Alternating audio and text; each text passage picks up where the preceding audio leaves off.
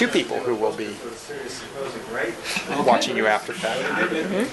Yes, welcome to the Sirius seminar for February 28th. Today we have with us Dr. Bhavani Thurasingham, who is a professor of computer science and director of the Cybersecurity Research Center at the Eric Johnson School of Engineering and Computer Science at the University of Texas at Dallas.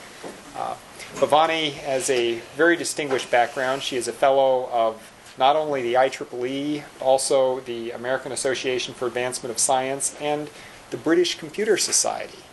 I think probably if she's not the only person who can claim all of that, she's probably the first we've had here that can claim that. Bhavani, before joining University of Texas at Dallas, was with the MITRE Corporation. In fact, was the one who hired me into the MITRE Corporation several years ago.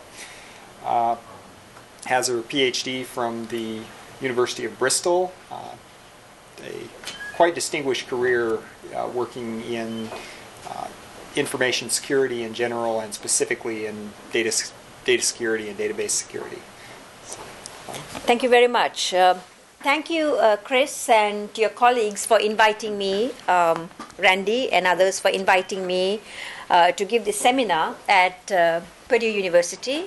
And I'm also glad to have been introduced by Chris. As I said, Chris and I worked very closely for 5 years, from 1995 until 6 years, 2001, when Chris was at MITRE. And about that time, Chris came to, he was very, you all are very fortunate to have Chris here. And I went to Washington to NSF for 3 years, and then after that I moved to University of Texas in Dallas. So what I'm going to talk about is data mining for security applications. In particular, one aspect of it, detecting malicious executables. And this is joint work with my colleague, he's an associate professor, Latifa Khan, and we are co-supervising a student, Mehdi Masood. So much of it is Mehdi's paper, his research, and Professor Khan is the main advisor of Mehdi, so I'm a co-advisor. Now I'm going to give the context as to why we are doing this particular work. It's part of a larger project at the University of Texas at Dallas. Okay, so it's part of, as I said, a larger project which is assured information sharing. And in fact, today when I was talking to Professor Ghafoor, he's also doing some aspect, developing a framework for data sharing. So it's a very important and popular area, especially after 9/11. If you read the 9/11 Commission report, it states that the world is sort of moving, or the Department of Defense and the intelligence agencies are migrating from a need-to-know environment to a need-to-share environment. Need-to-know is sort of very strict controls. Even if you have the authorization to get some piece of data, you only get the data if you have really there's urgency and a true need-to-know. Whereas need-to-share environment, the whole idea is if you need the data, okay, so we share it and then worry about the consequences, okay, because the person may not be authorized, but the person may have a need for the data to carry out its operations, or the person may not, or you may want to do the analysis and then share the data, okay, so that's the assured information sharing. And also, it's very closely related to trust management. And in fact, you all have one of the experts on trust management and negotiation, Professor Bertino. And then there is this whole area. So we are also, I'll explain to you what we are doing here. Defensive operations and offensive operations. So this particular presentation I'm giving is when the partners are untrustworthy. Okay, the next chart is going to explain. And this research is being funded by two sources, the Air Force Office of Scientific Research, and we are also getting funding from the Texas Enterprise Funds, which is coming from the governor of Texas. Another point I wanted to mention, this whole area of data mining, I have to thank Chris Clifton for it, because when he joined MITRE, one area we really try to promote and try to work and, for MITRE's customers and do research is data mining, and in particular, something called security preserving data mining, which is something that Chris started, which then became this whole area of privacy preserving data mining. Okay. So this is our vision for assured information sharing. You have different agencies, Air Force, Army, Navy, or you have different organizations such as coalition partners, US, UK, and Australia, or US, France, and Japan, or even US, China, and Russia, because they all have to work together to fight the global war on terror. So in terms of sharing data, each organization is going to export or publish. We are using a publish and subscribe model, publish the data and the policies. And then at the coalition level, they are all talking to each other and, deciding what information to share and so on. Okay, so there are four situations or four scenarios. We focused on 3 scenarios, and then we have a new assistant professor join, and he's focusing on the 4th scenario. Okay, so what is the first one? The first scenario is trustworthy partners. In the case of trustworthy partners, we are assuming that all the partners are trustworthy, such as Army, Navy, Air Force, or US, UK, Australia. Again, this is an assumption we are making. I mean, I don't know really in real world whether these are really trustworthy or not. But, in general, we trust each other, but we don't want to share everything. We are enforcing policies. Okay? So that's sort of the simple situation. The second situation is semi-trustworthy partners. I think it's better for me to explain in the next chart, okay, how these 4 things, what we are doing in each of these areas. So semi-trustworthy partners could be maybe US, maybe France, Japan, whatever. Then we also have to work with untrustworthy partners, so maybe, I don't know, US and maybe some other countries, or it could be US, some companies in US, okay? So maybe Microsoft and Oracle, right? I mean, they all want to be the big person in databases, but they are, in some cases, they have situations they have to work together. And of course, these trust levels could change. One situation, a partner could be trustworthy, and next year, the partner could become untrustworthy. So what are the approaches we are taking? The approaches we are taking are for the trustworthy partners, right? What we are doing here, we've got some Medicaid claims data, okay?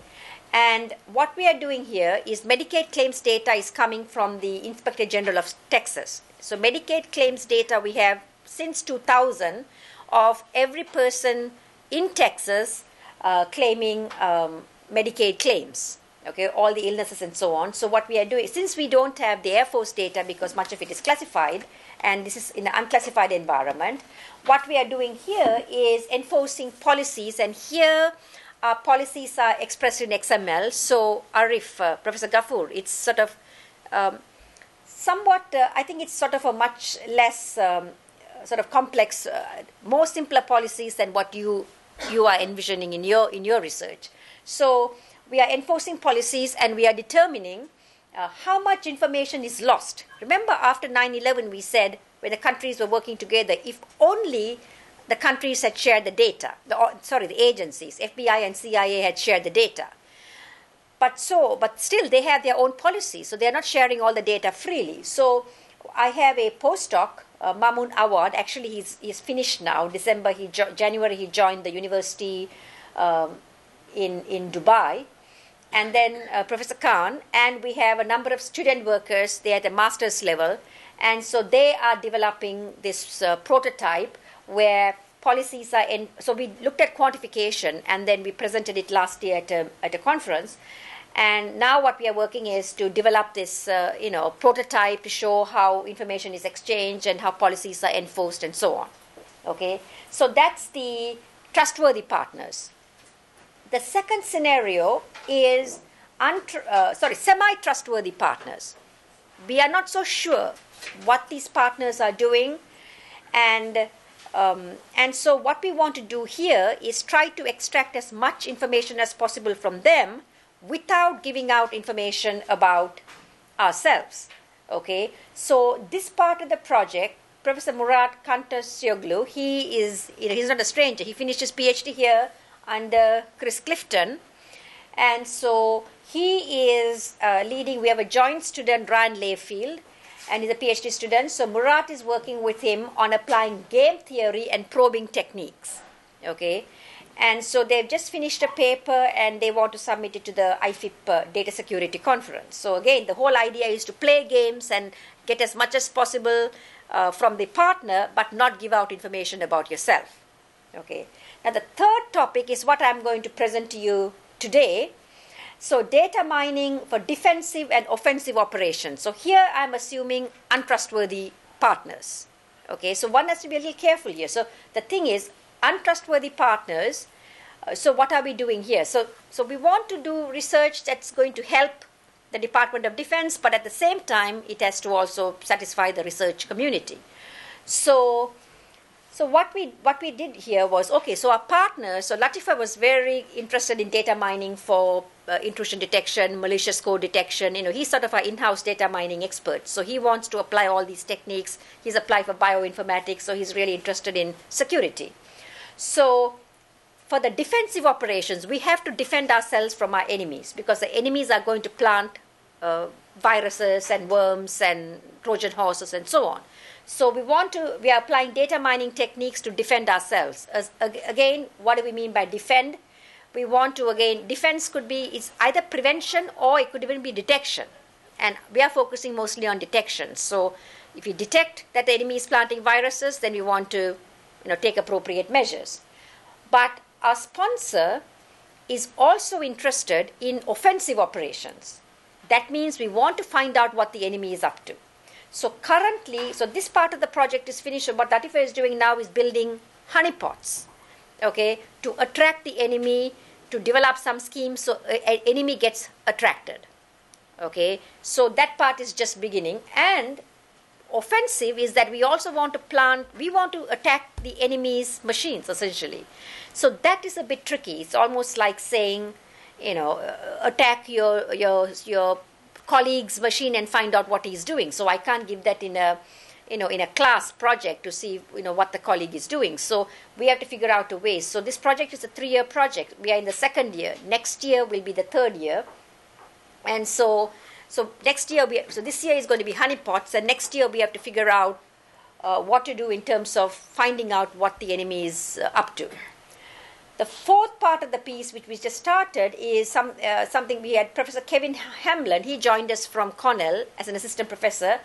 We are co-supervising a student, Natalie, and we are looking at peer-to-peer communication and assigning dynamic trust levels. And they just finished a paper and trying to figure out, she's doing the implementation. So this is sort of our main assured information sharing. And then we are just Murat is starting a project with Professor Bertino on data provenance.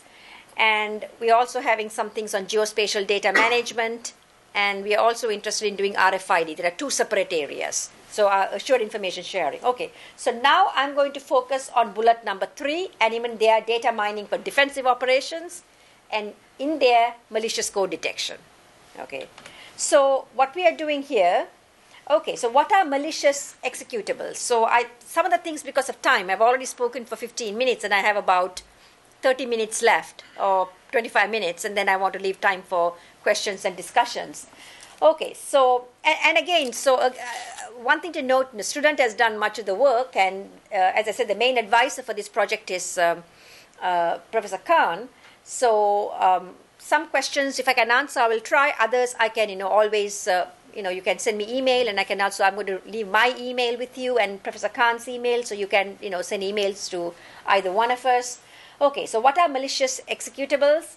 Again, harming, I'm going to skip the virus, exploiting denial of service, flooders, sniffers. So many of you all in computer security, this is sort of one of the earliest things you all will study.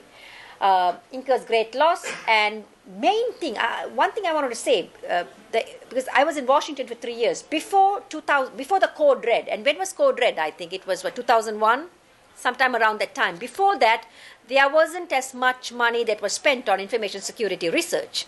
Then came the Code Red and 9/11, and it was only after that NSF started programs in information security. Okay, so that itself costs 2.6 billion. Malicious code detection, there are traditional approaches, signature based, and here it requires signatures to be generated by human experts. Okay, and there is also behavioral based. So traditional is signature based. Automated detection approaches, behavioral, here you analyze the behaviors, source, destination, address, attachment type, and so on. And there is also content based, which is analyze the content of the malicious executable codes. So there is some work going on in CMU, and there is also the earliest work on Ngram analysis is by Maloof, and so our research is more sort of related to, sort of follows, what Maloof is doing on data mining for features and using machine learning. Okay, so we are narrowing on this last part. Okay, so Maloof has done, as I said, some very interesting work, and I've got a reference to his papers. It was actually presented, Maloof's work, Coulter and Maloof, Learning to Detect Malicious. It was published in 2004, 10th ACM-CKDD conference. Okay, so that's the work that has influenced us. So what new ideas have we proposed? Okay, so content-based approaches, they only consider machine executable. And so is it possible to consider higher level source codes for malicious code detection? Okay, so the work of Maloof is that they are looking at binary code and they are mining that code and detecting a malicious code. So our goal is to see, can we, ideally we want to analyze the source code, and that's difficult because we won't get source code.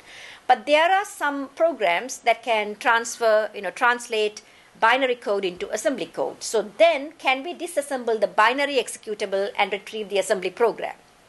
And then what features can we extract? And how can you combine that with machine code features? Okay.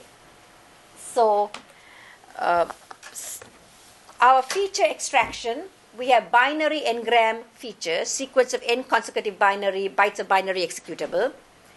And then we are also looking at assembly Ngram features. So we're combining three types of features. One is the binary feature. So we are doing what some of the others have done, such as Maloof. And then assembly Ngram features with the assembly code sequence of n consecutive assembly instructions. And then we are also using system API call features, and that is dynamic link library function call information. So all three are assembled together to get these results. So these two, we are published in two papers. One is appearing in the PAKDD, the Pacific Asia Data Mining Conference, and the other will be presented at ICC. That's the Conference on Communications. Okay, so we have a hybrid feature retrieval model. Why are we calling it hybrid? Because we are building things from binary code, assembly code, as well as from the linking libraries. So collect training samples of normal and malicious code. So again, it's a typical data mining approach. Extracting features, training a classifier and building a model, and testing a model against the samples. Okay, so this is the environment. For training, so we have the machine executables, right? So machine executables is hexadecimal dump, and you get the byte code. From the byte code, we are extracting features based on Ngrams, okay? And the machine executables, we are also using some disassembly programs, some commercial tools, as well as some open source tools, and developing, extracting the assembly programs. And from assembly programs also, we are using Ngrams, and then we are also looking at some of the function call information. All three are combined together, and we are extracting features. And from the features, you generate feature vectors, and then you develop classifiers. Classifiers will essentially say, is this piece of code fitting in malicious code, or is it not malicious code? Okay. So this is a system that we developed, and the testing, okay, once you do the training, the testing is, you have all these executables, we develop the assembly programs, and then you compute the feature vectors from the programs, and we test with the classifier that we have developed. and the classifier will predict is it a malicious code or not. And we have a number of results. Okay, so some of these things I'll write the email addresses. You can send us email and we'll send all our 3 papers. So what we are doing here is the feature extraction binary n-grams. So n-grams could be 2 grams, 4 grams, 6 grams, and so on. So given an 11-byte sequence, you have, each one is hexadecimal representation. So 0, 1 will be 1 byte, 2, 3 is another byte, 4, 5. 11-byte sequence, there are 50 million of n-grams can be generated. So that's a problem. So it's a very large data set. There are too many features in terms of millions. So what are our solutions? One is to use secondary memory, develop efficient data structures. That itself is not sufficient. So, even in assembly n-gram features, there are several instructions, several features, not as many as binary code, but it's still quite a lot. So you have instructions like push, EEX, move, whatever, and then you can develop the 2 grams, which is shown in the next chart. And then there is, this is going to be put on your website, right? So those of you all want to look at the more details, you can try and figure out that these are n-grams. And so the sample problem, same problem as the binary, lots of features. So in the feature selection, what we are doing is trying to select the best K features using some entropy calculations. So selection criteria is something called information gain, and gain of an attribute A on a collection of examples is given by, so how much gain is the attribute A having? And I won't go into the details of this. Our paper is explaining. And so essentially what we are doing is those features that have more gain are the ones that are selected. And the rest are discarded. So that way, the features that are selected, are far less than selecting all of the other features. So essentially what happens is that, now I'll show you some of our experimental results and comparing it with others. Data set, we had, again, all of the data sets. One thing to note, though, is that, getting very good data sets is a challenge, and as many of you all would know. So our data sets are obtained from the various websites. So data set 1, we had 838 malicious, 599 benign, and data set 2 has so many malicious, so many benign. And disassembly, we got from, we used tools, PEDI assemble. So these are generate assembly code, we are using tools, And then we have training and testing. So what are our results? HFS is hybrid feature set. BFS is binary feature set, which is sort of duplicating some of the results that were obtained by Maloof. And then AFS is assembly feature set. So the new idea that we have come up here is this assembly feature set approach and the hybrid feature set where you want to combine different approaches, binary, assembly, and the libraries. So if you look at the classification accuracy, under same conditions and same data sets, the hybrid seems to be performing the best. So now we are trying to figure out why is it. The answer seems obvious, but again, we want to look at, sometimes it's data mining tools. That some of the problems is that we can't, finding explanations is really hard. And that I like some feedback, from people like Chris and Elisa and others here. So we had hybrid feature set, we had 93.4 with 1 gram. So average, let's look at the average, 96.3 on SVM of different, so classification accuracy. But if you look at just binary, it is only 89. What is a little confusing is that assembly we thought could be better, but assembly was giving us 86. But the part is the assembly with 1 gram binary seemed to be really good. But overall, we are finding that the hybrid data set seem to be, for data set 1 as well as data set 2, hybrid seem to provide the best results. binary seem to be performing slightly better than the assembly features.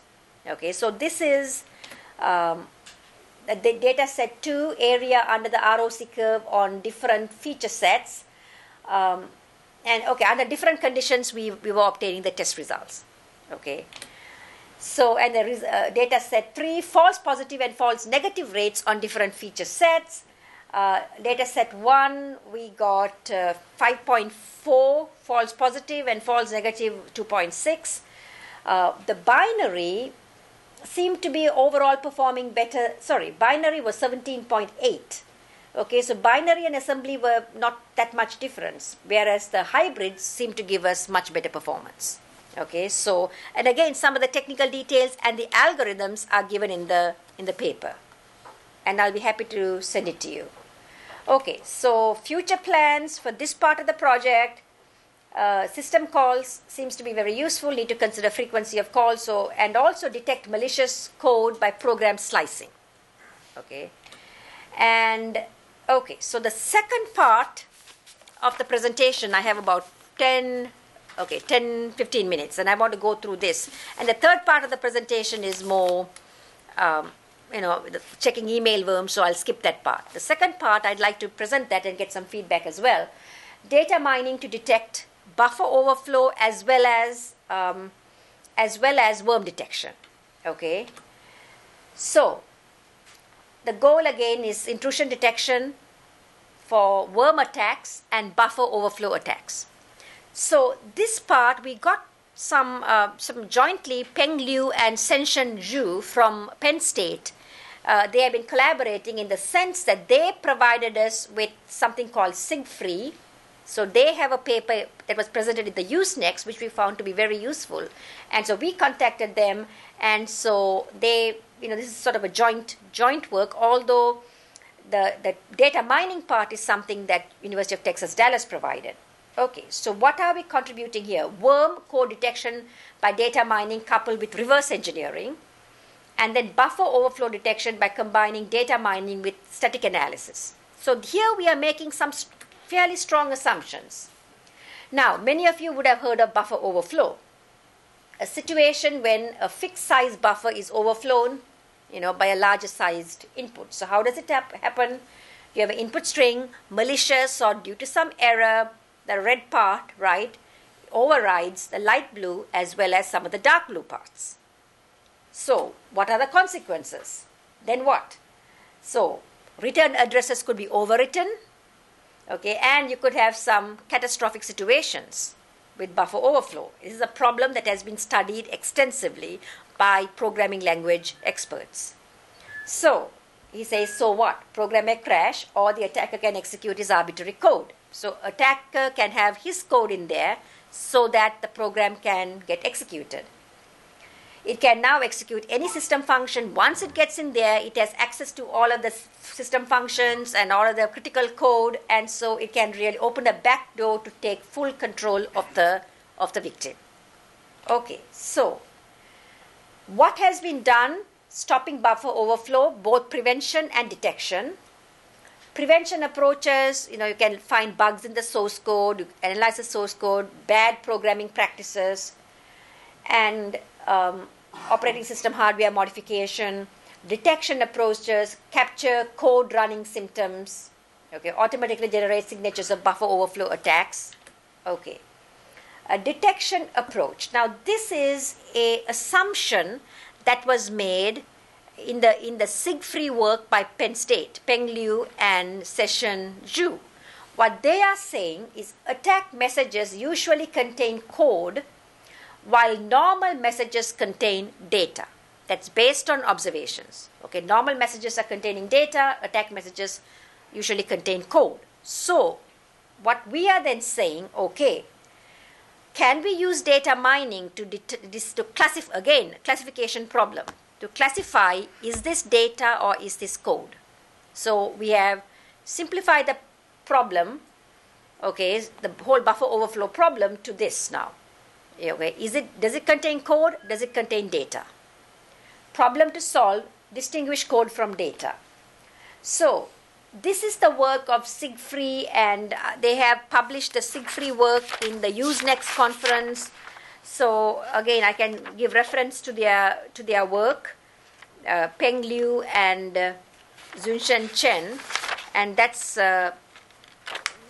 I don't know which year. I think it was published sometime 2003 or 4. Okay, so a signature-free buffer overflow attack blocker. It was Usenext Security, July 2006. So it was published last year. Okay, so we found that work quite interesting, and so I won't go into their this sort of describes their algorithm, which we have briefly summarized in our papers. So our solution again is we are using SIG-free, part of the SIG-free code, as a disassembly program, because we cannot use these commercial tools for the disassembly, because commercial tools assume that, or the tools out there assume that there is a header in the executable files. But in this malicious code, there is not a header. So SIG-free, the interesting thing about SIG-free is that it can make these assumptions and with fairly high accuracy transfer the code into assembly code. So apply data mining, formulate the problem as a classification problem. Is it code or data? Collect a set of training examples containing both instances. Again, train the data and we test the model. Okay. So the code blocker model that we have developed, same thing, training data, we extract features, then train the features, with a classifier. And classifier, we use the support vector machine, which we have made some modifications that my colleague had developed with one of his former PhD students called DGSOT, some technique he has developed, and that paper is what it's accepted in the very large database journal. And so we are using that technique, the tool that we have, to do the classification, because in some of our previous papers we have shown it has a higher level of accuracy. Once you develop the model, we do the testing data, feature extraction, test against the model, and then it will predict the class. Again, same thing, feature extraction is a challenge. So feature extraction with the training data, we use disassembly with SIG-free, okay, because we couldn't use the other tools out there. And then we do the feature collection with Ngram and control flow, and feature selection. Again, our feature selection is based on the information gain, and information gain is computed based on the entropy. Okay, essentially we are selecting the best features and disregarding some of the other features.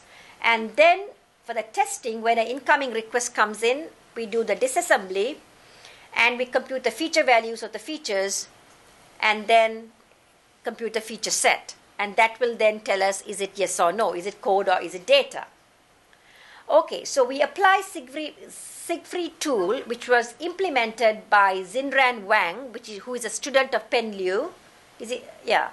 Or with his assistant professor, I don't know. He's at Penn State. And essentially what the tool will give us is taking the machine code. It will tell us, it will output the assembly code. So whether it's code or data, okay, if it's code, then the assembly code makes sense. If it is data, of course, we get kind of garbage when we translate the data into assembly code. So that's SIG-free, and we describe that in the paper. Okay, so features are extracted using Ngram analysis. At the same time, we also are doing control flow analysis when the programs are jumping. So, for instance, if you use an Ngram, then it's based on this the sequence, right, from 0, 2, 4, 6, 9, and ACE. But if you look at control flow, once you come to number 6, right, then you go to number 9. Okay, so once you can either go to from number 9, you can either jump to A or you can jump to C. Okay, so we take the control flow into consideration in generating the 2 grams. So 2 grams now becomes 0, 2, 2, 4, and then you can see towards the end it gets 4, 6, and after 6 it can come to either 6, 9A or it can go to 9C, and then it goes to CE. Okay, so we take the control flow into consideration of the program, and control flow based Ngrams analysis. Okay, so that's okay. So if we are using data, okay, and we generate the assembly code, we get statements like invalid memory reference or undefined register or invalid jump target, or we get things like memory reference is outside the register, or check if the register value is set properly. So we get all kinds of error messages. These are the features if it's for data. But if it's for code, then we'll get the assembly language instructions. Why engram analysis? Similar to what we said earlier, and again, what Malouf's paper, intuition, disassembled executables should have a different pattern of instruction usage than disassembled data. Okay, again, the whole idea is if it has data, it's not malicious. If it's code, then it's malicious. So that's the assumption. Why control flow analysis? The intuition, there should be no invalid memory references or invalid jump targets.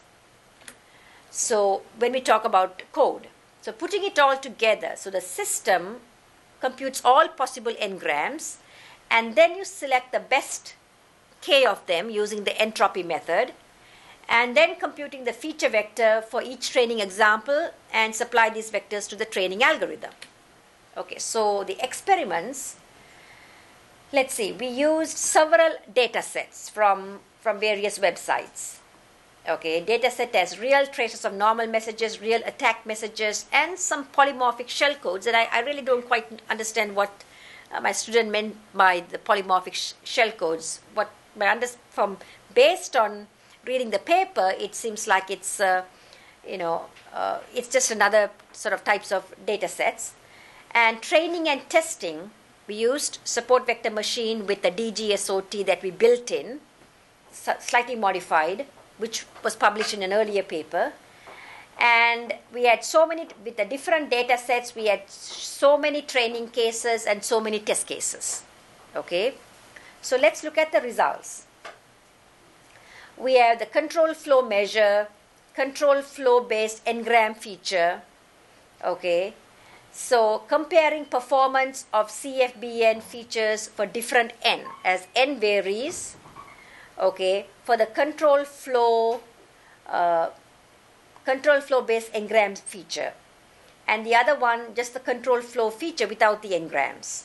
Okay, so we looked at the two methods, and then we are looking at the false accuracy, the false positives, and the false negatives. And as you can see, the accuracy, the control flow based engram feature performed much better. Now, we also looked at SIG-free only. Okay, we took the SIG-free tool that was developed at Penn State and used our tool, and then we find that our performances in terms of combined accuracy, ours was significantly better than Siegfried. And it's actually co-authored with Peng Liu and those who developed Siegfried. And they agree also. Okay, and then in terms of false positives, we are about the same. They had 0 false positives, we had 0.3. In terms of false negatives, our techniques seem much better than Siegfried had 61.3% false negative. Okay, so, and again, for them co-authoring the paper with us, and that was very important for them to co-author, so they agreed with the results that we have obtained. So, then what is our contribution? Again, a lot of these contributions that we have, this particular part of the research is sort of very applied research. Okay, it's not, we haven't sort of, proved theorems or, looked at the complexity. It is very, very much an experimental analysis, and the nature, opposed to some of our game theory and our dynamic trust level, because this particular professor is very much, very interested in, developing tools and techniques and conducting applied research. We introduced the notion of control flow based engram. We combine control flow analysis with data mining to detect code, and we have made significant improvements over other methods. So again, the novelty, I would say, is the combined approach. So making improvements over some of the original approaches. So if you look at the original approaches, here are the Malouf's paper using Ngram and Peng Liu's paper developing Siegfried, but we are combining some of the interesting techniques and doing assembly and code control flow, dynamic library linking, and combining all that, we are developing a system that is improved. Okay, so the advantages: fast testing, signature-free operation, the usual advantages.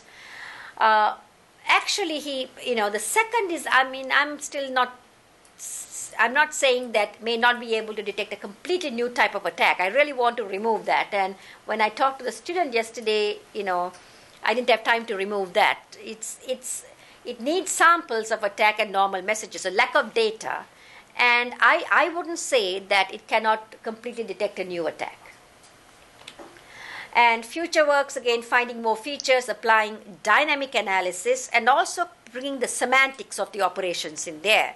Now, I don't know whether we have funding to do this work because we really have to move on to the honeypots this semester unless the Texas Enterprise Funds will fund us to continue this work. This is something that we have to, we have no plans right now to work on this part, to do the improvements.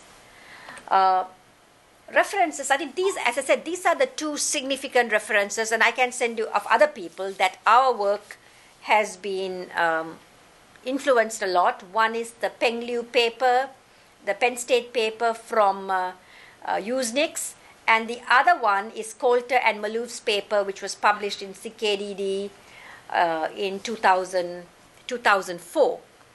Okay, and I think this one I'm going email worm detection, which was actually carried out before. Currently, the work that we are doing in terms of hybrid models and also the buffer overflow models, that has sort of superseded. We started off initially after our work in intrusion detection.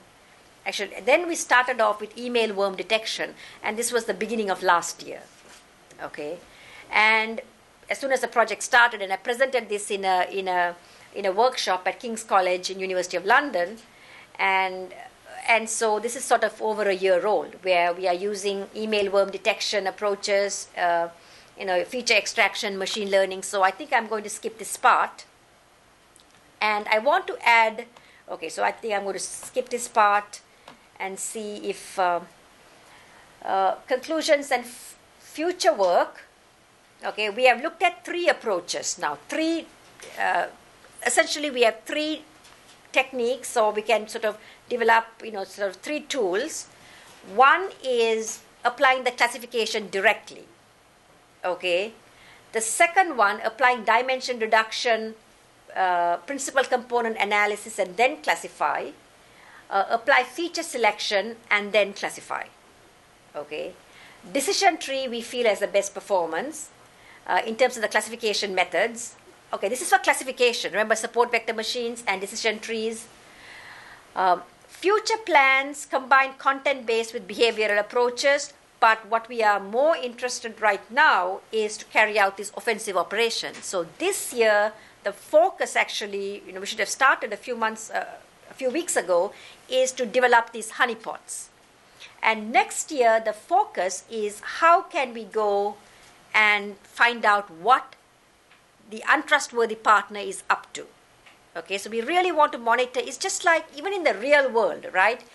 With friendly partners, you want to, with offensive partners, untrustworthy partners, what we really want to do is, attract them, build honeypots, or in the real world with untrustworthy partners, we want to really figure out what their movements are. Where are they going? What are they doing? And so on. We want to cover our movements and find out their movements. In the machine, that's much harder. We want to find out exactly what the adversary is up to. So we have to essentially go and break into their machines. I should be very careful what I say. I don't think we can do that part, so we have to try and figure out how we want to develop the offensive operations. So for questions, I want to write my email address and my colleague's email address. So my email address is, it's actually my first name dot last name.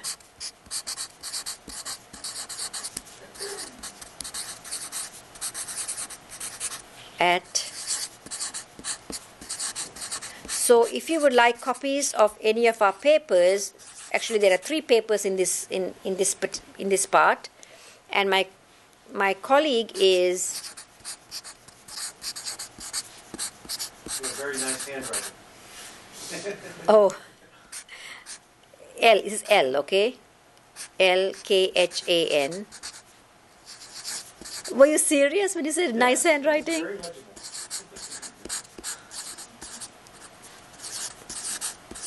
Okay, so again, if you can take it down. And one other thing I wanted to mention, okay, all of these, which I didn't, because you got the expert here on privacy, privacy preserving data mining. And then there are also other people who have done a lot more on privacy than I have, although I kind of started some of this area back in, 10 on inference problem, and when I was at NSF privacy problem. Elisa has done some very good work, and now I hear Sunil's doing work on privacy, and even Walid is doing some work on privacy, you said, right? And Sunil's doing quite a bit of work, he said. So privacy, but I have got different, okay, so the privacy is a major concern here, not in terms of, because we are using data mining for cybersecurity, okay? So again, some processes may want to be private, okay? In the real world, when we do privacy preserving, when we do data mining and try to find out what the people are up to, or just like in the system, we want to find out what these processes are up to. Some processes may want to be private, not divulge what they are doing, okay? Or some people in the real world, we want to maintain their privacy. And so when you talk about privacy, it means different things to different people. In general, when you talk about privacy in the healthcare, we think about privacy in the healthcare or financial, where we release information about ourselves. So in terms of the system, privacy means that if the process says it's fine to monitor it, then we monitor the process. If the process says, I don't want to be monitored, you shouldn't really monitor that process. Okay? So in the real world, if I say I don't want my information to go out, then I want my healthcare records and my financial records to be private. However, that's not the privacy. I teach at various Air Force bases as well as FCA, Armed Forces Communications Electronics Association. Give some classes on data mining and security and so on. But there, when they talk about privacy, it is very different. For them, privacy is that the FBI wants to protect the information about the U.S. citizens, say, and not give the information to a British law enforcement, Scotland Yard, or not give that information to even the CIA or the British intelligence. So they want to protect the privacy of the U.S. citizens.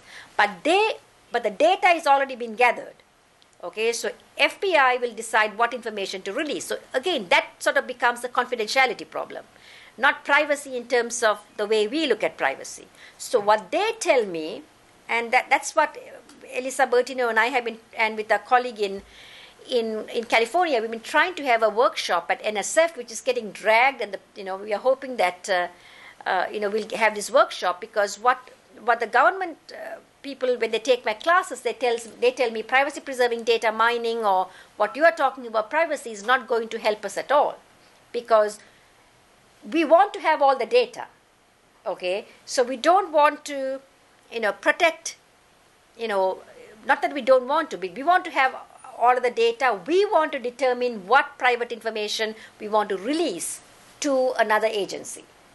Okay, if we don't have all the original data, so and so is coming from this place and this age and this much money and has this sort of disease. If we don't want that information, we keep it, but we will decide how we are going to release. So doing privacy preserving data mining, they say, is not going to help, because the original data they want to keep.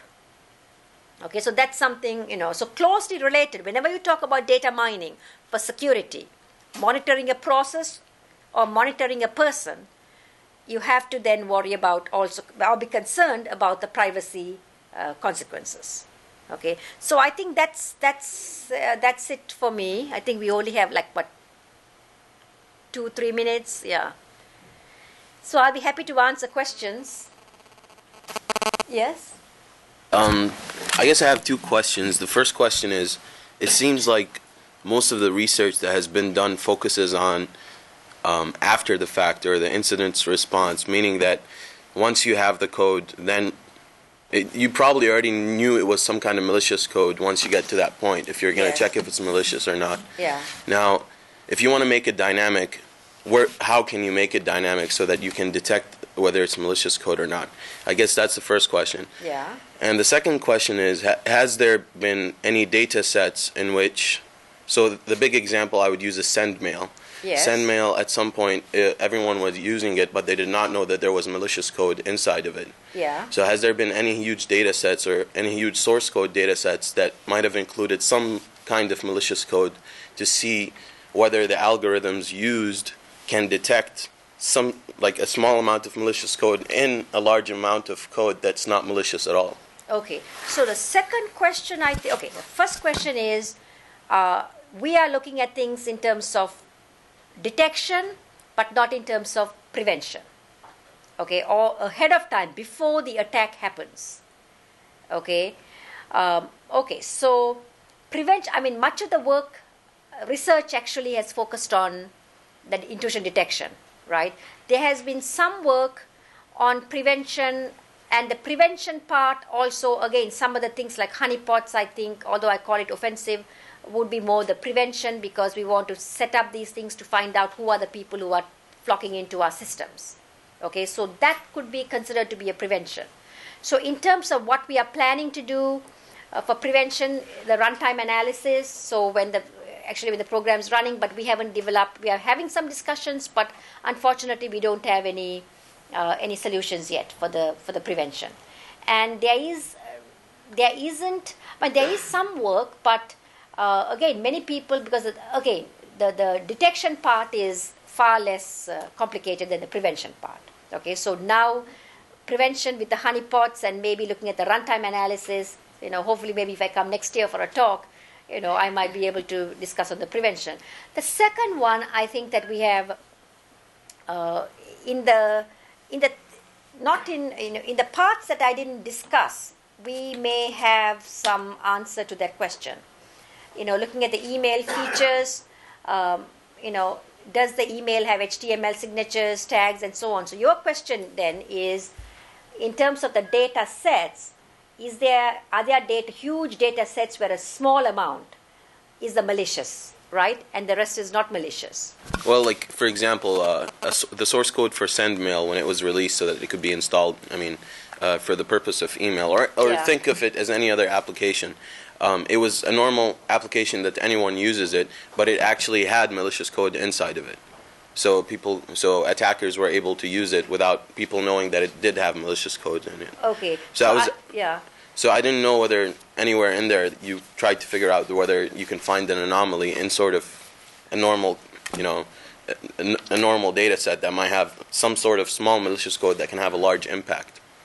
Okay, so if this system should work on doing the email analysis, which I didn't mention, looking at all of the outgoing emails and extracting features, if this malicious code is a feature that we have extracted, then this particular technique, which I did not talk about, should work.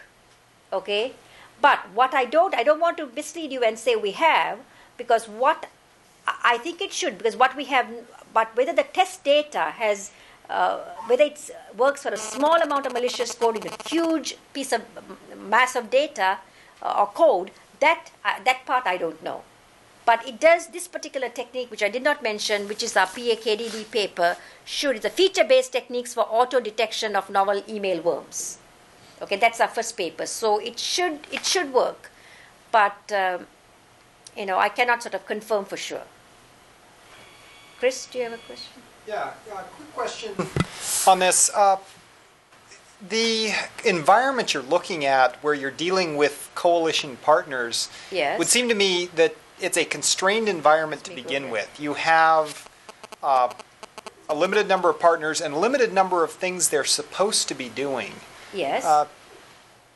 Does that help the problem in terms of kind of, if someone's doing something malicious, rather than hiding it in general traffic, they're hiding it in a more specific set of traffic. Is that something you've taken into account in your experiments? Okay, so that's a very good question.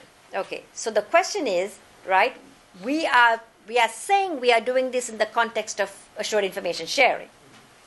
But I have to really sort of confess something.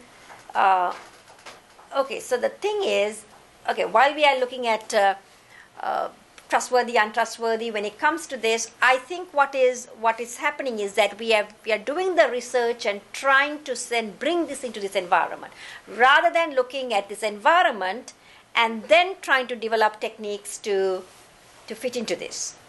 Okay, so it's a little bit not a little misleading when I say that this is really defensive operations and assured information sharing, when really the focus is on this research, looking at data mining. So let's look at this environment. So what we are trying to say, we have an untrustworthy partner.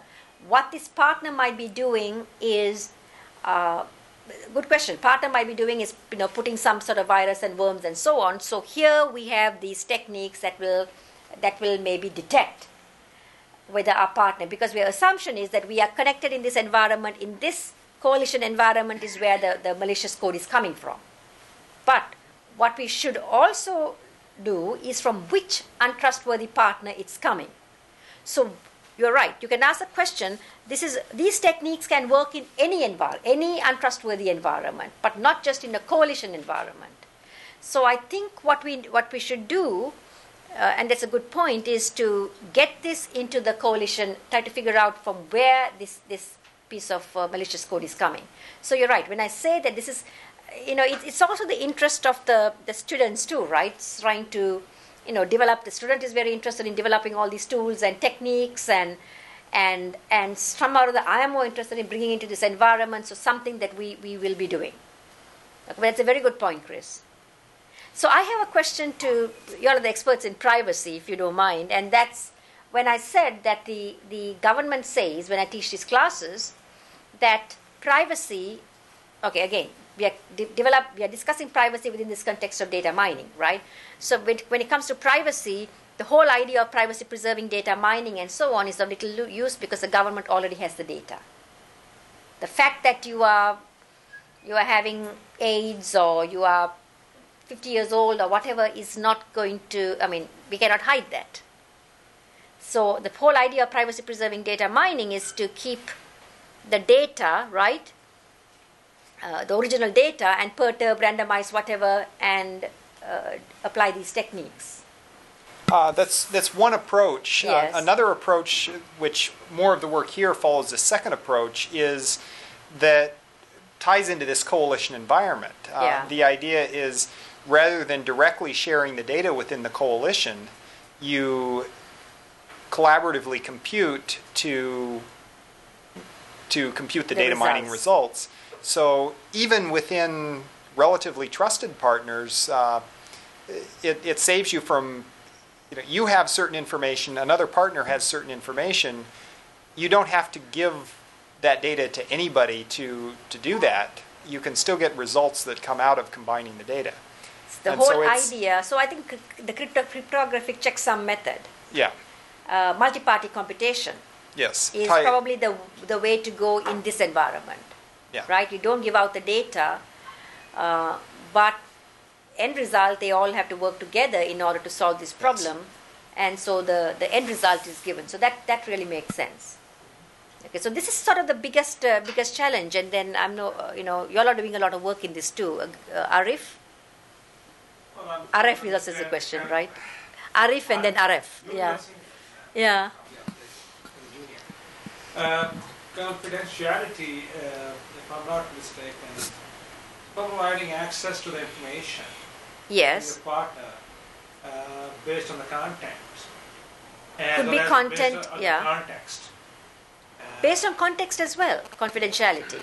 So suppose I probably can view it as a content-based and context-driven control mechanism in which content are to be filtered. Okay. And depending on the context in which you are trying to provide access to. Okay, so the whole thing, we can have a lot of discussions on confidentiality, privacy, and trust based on this. Confidentiality to me is the system decides, based on the policy, system decides what information it's going to release to the particular user, depending on the policy's user credentials. Privacy is about, I decide, system will tell me these are my privacy policies. I will decide, should I agree with this? Then should I give my my information to the website or whatever. trust is all about, okay, you can give out the information, but you trust that person. Or I can give my information to the website, do I trust the website? Okay, so they are very closely connected, but privacy to the government is very different. It's what, like, again, there's a confidentiality problem too. The government. It's the government with respect to privacy, it depends very much on the part of the government. So, for example, with respect to what tends to happen is they have certain rules that they have to follow, and that's all they're concerned is about whether they meet the rules, not whether they can do better or whether the rules are really necessary the way they are, and they, and the rules are impeding them. right. And so that's why, looking and saying how much are we losing because of these policies, I think is a very interesting thing as well.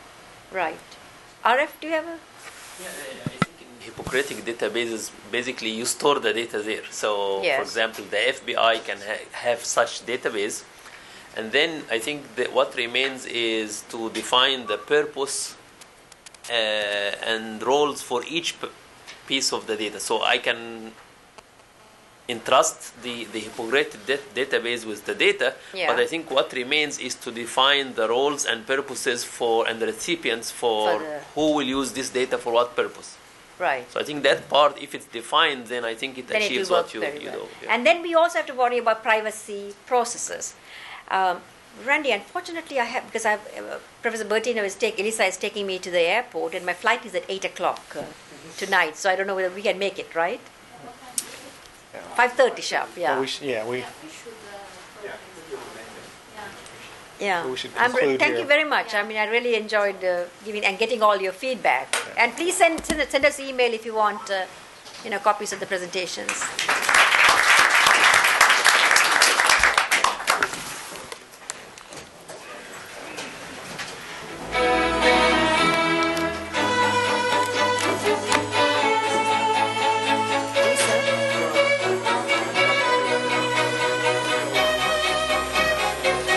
Yeah, the thing is, Randy, I have to be at work tomorrow morning at